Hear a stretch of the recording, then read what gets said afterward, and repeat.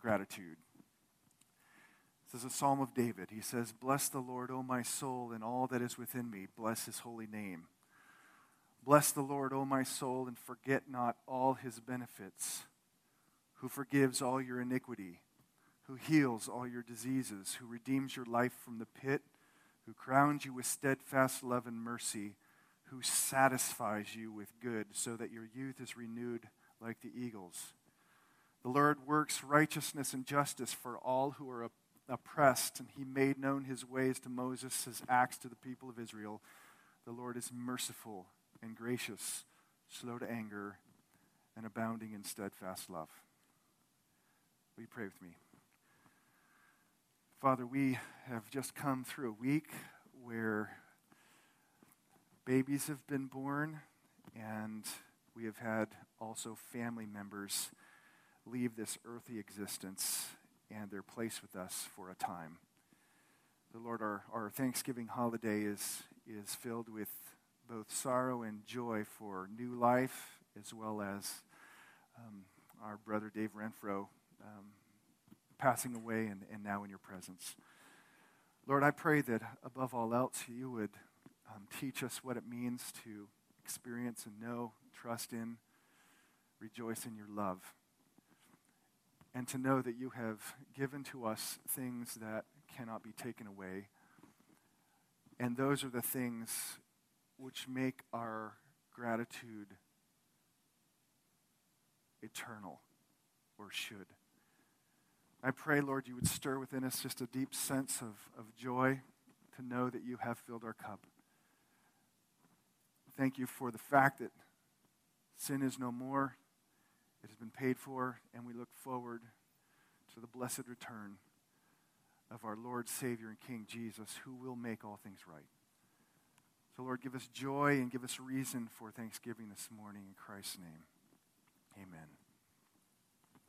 There's a saying that we use a lot in American culture to discern whether we tend towards optimism or pessimism. And you'll recognize it as soon as I say it. It's whether or not you look at the glass half full or half empty.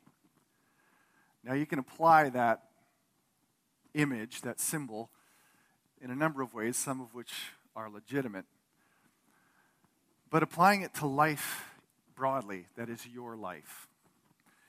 If you're a person who tends to look at the glass half empty, you're a person who, generally speaking, looks at the faults and flaws and the lack and the negative things, which can tend to siphon away a sense of gratitude because you're focusing on what's not there, and probably feel a level of dissatisfaction. On the other side, there are those who see the glass half full, and they, generally speaking, are those who focus on the things that have been given, and out of that feel a sense of satisfaction, and probably out of that also feel a greater sense of gratitude. Now, from a purely worldly standpoint, that is, earthly level, it's probably marginally better to see life as a glass half full than see it as half empty.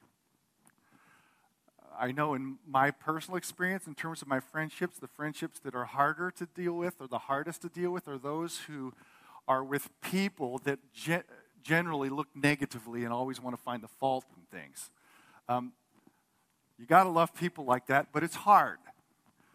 I remember pulling up in a new car. It wasn't brand new. It was new to me. It was a used car in my driveway, and a friend pulled up, a loved friend. And the first thing he said when he got out of the car and saw my new used car was, "Wow, the bumper's crooked." I'm totally having a great time. I love this vehicle. This is awesome. And all you have to say is, "Hey, look at the bumper's crooked." But that is somebody who genuinely, sees the glass as half empty. But what's interesting to me is I've thought about that. Do you see the glass as half full or half empty? Is both perspectives imply lack? Both of them have the word half in them. You either see it as half full, which implies there's a whole bunch more that needs to be filled, or you see it as half empty, which, again, both imply that there's a lack. And that to me is a sad way of looking at life.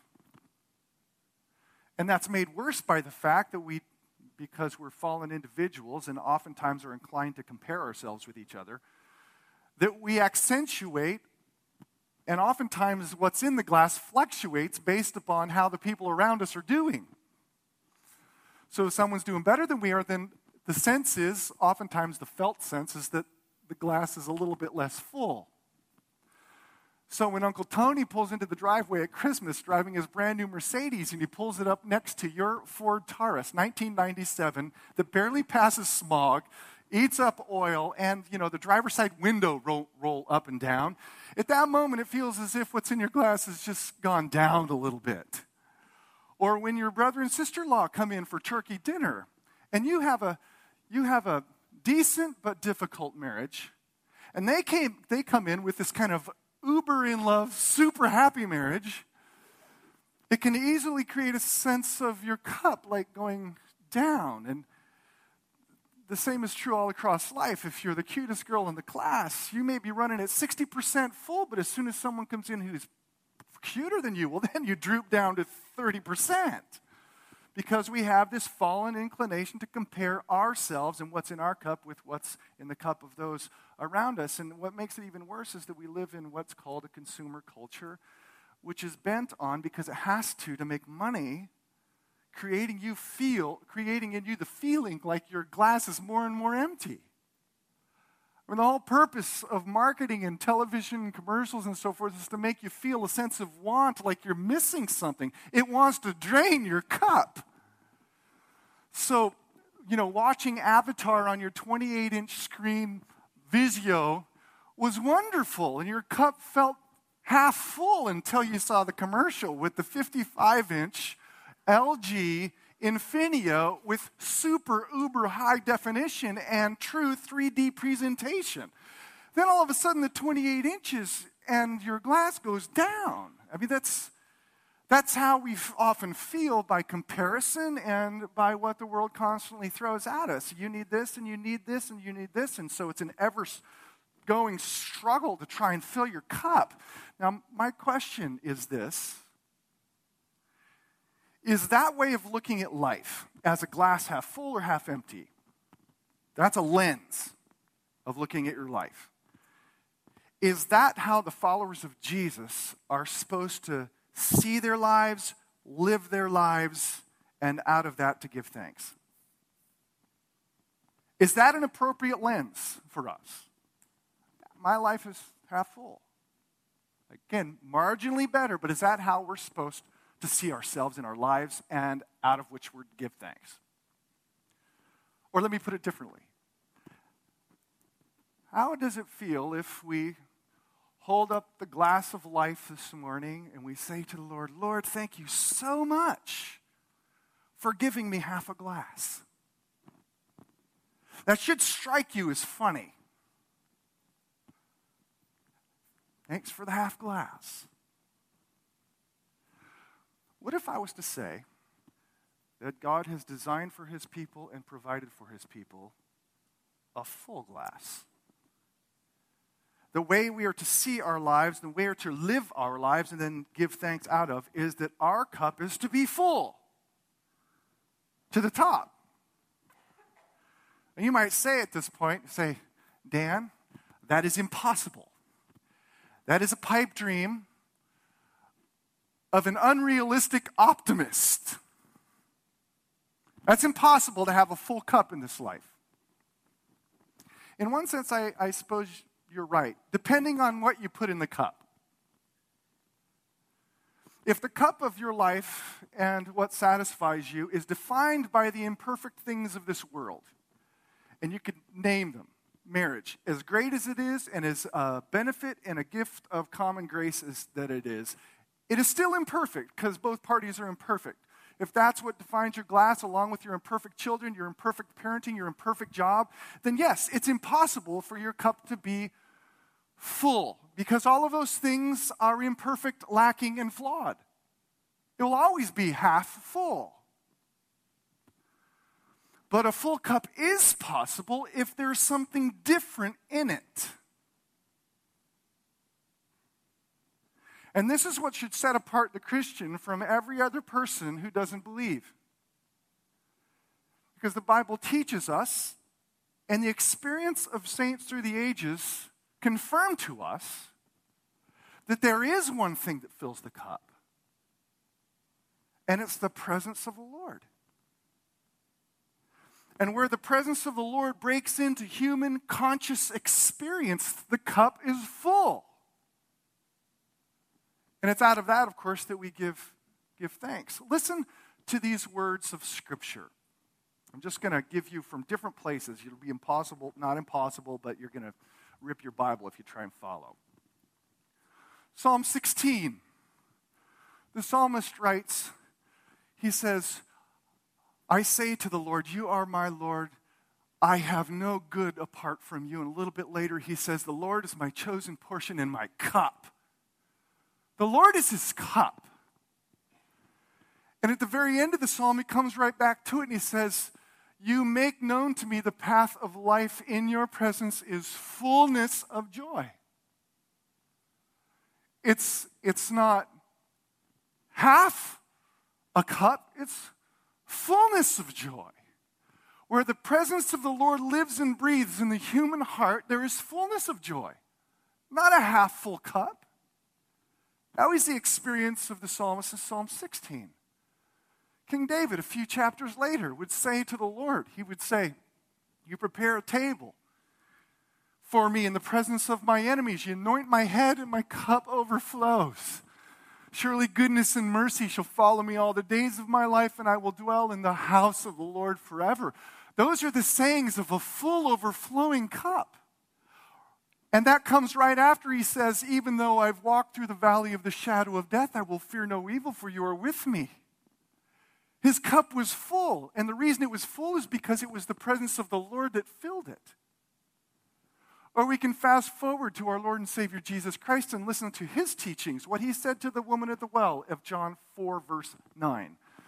When he says that the living water that he gives to his followers, his Spirit, is a spring of life that overflows.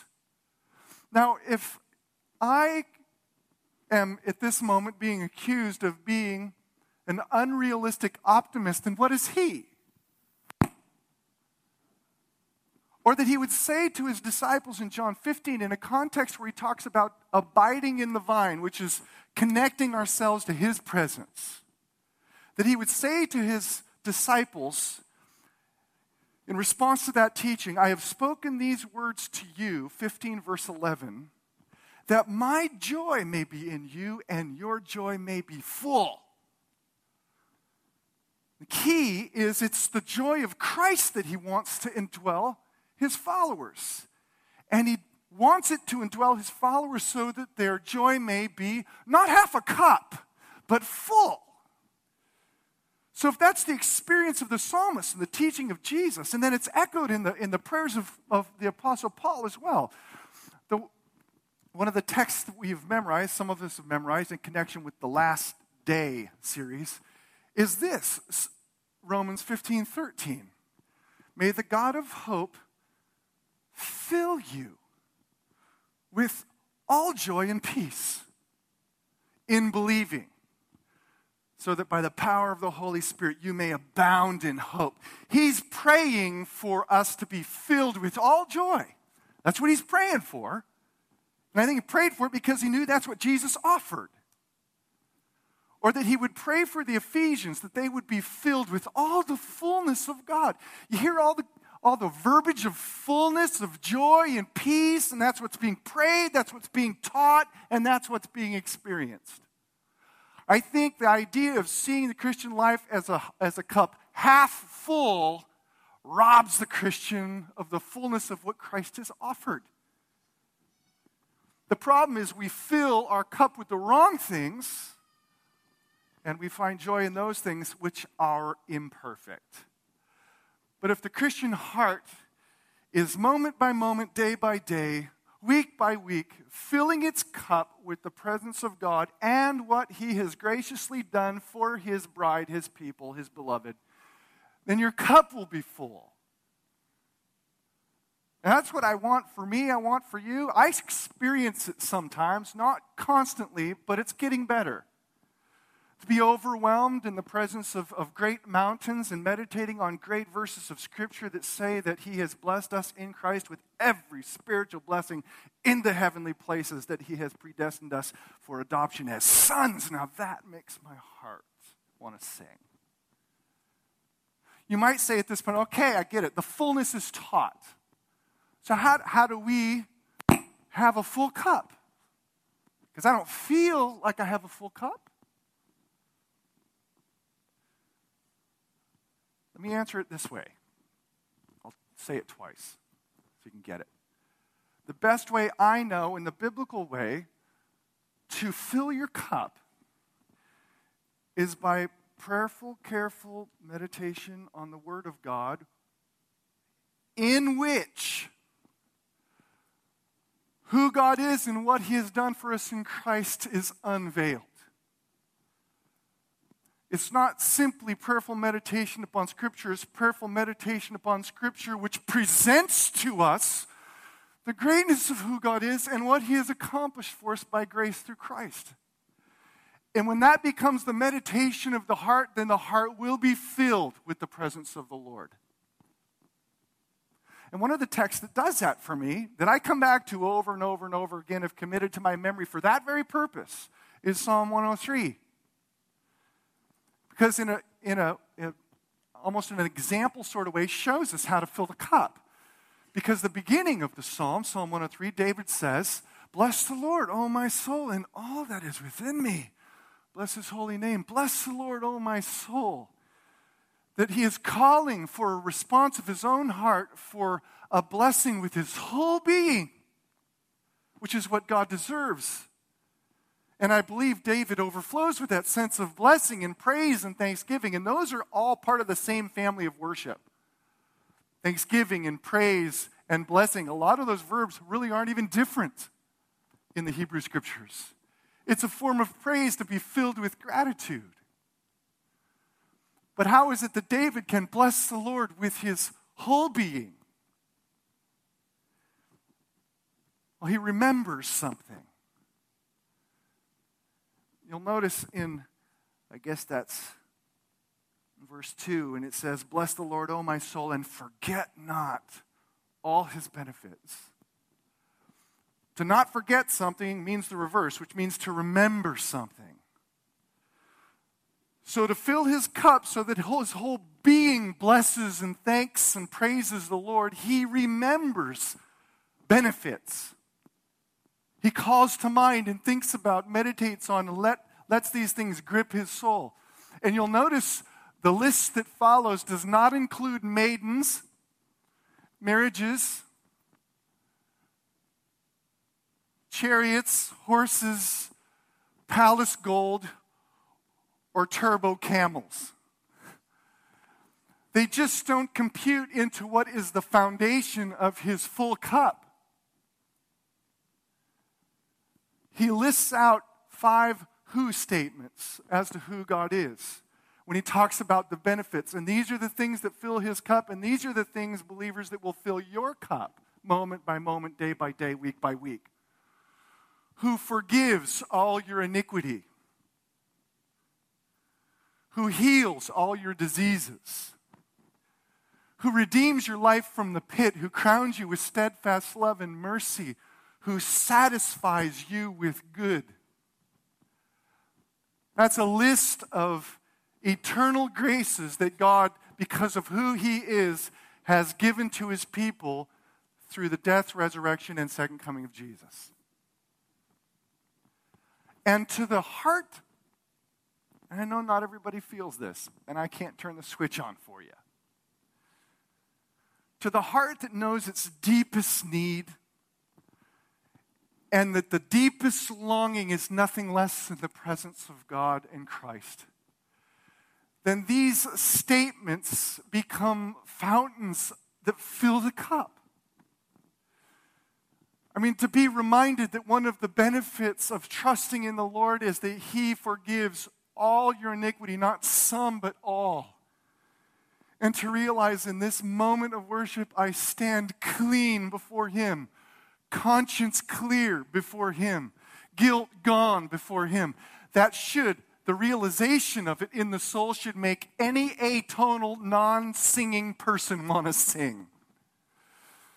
Because He has forgiven all my iniquities, that He is a God whose heart is to heal all of our diseases, all of them, bar none.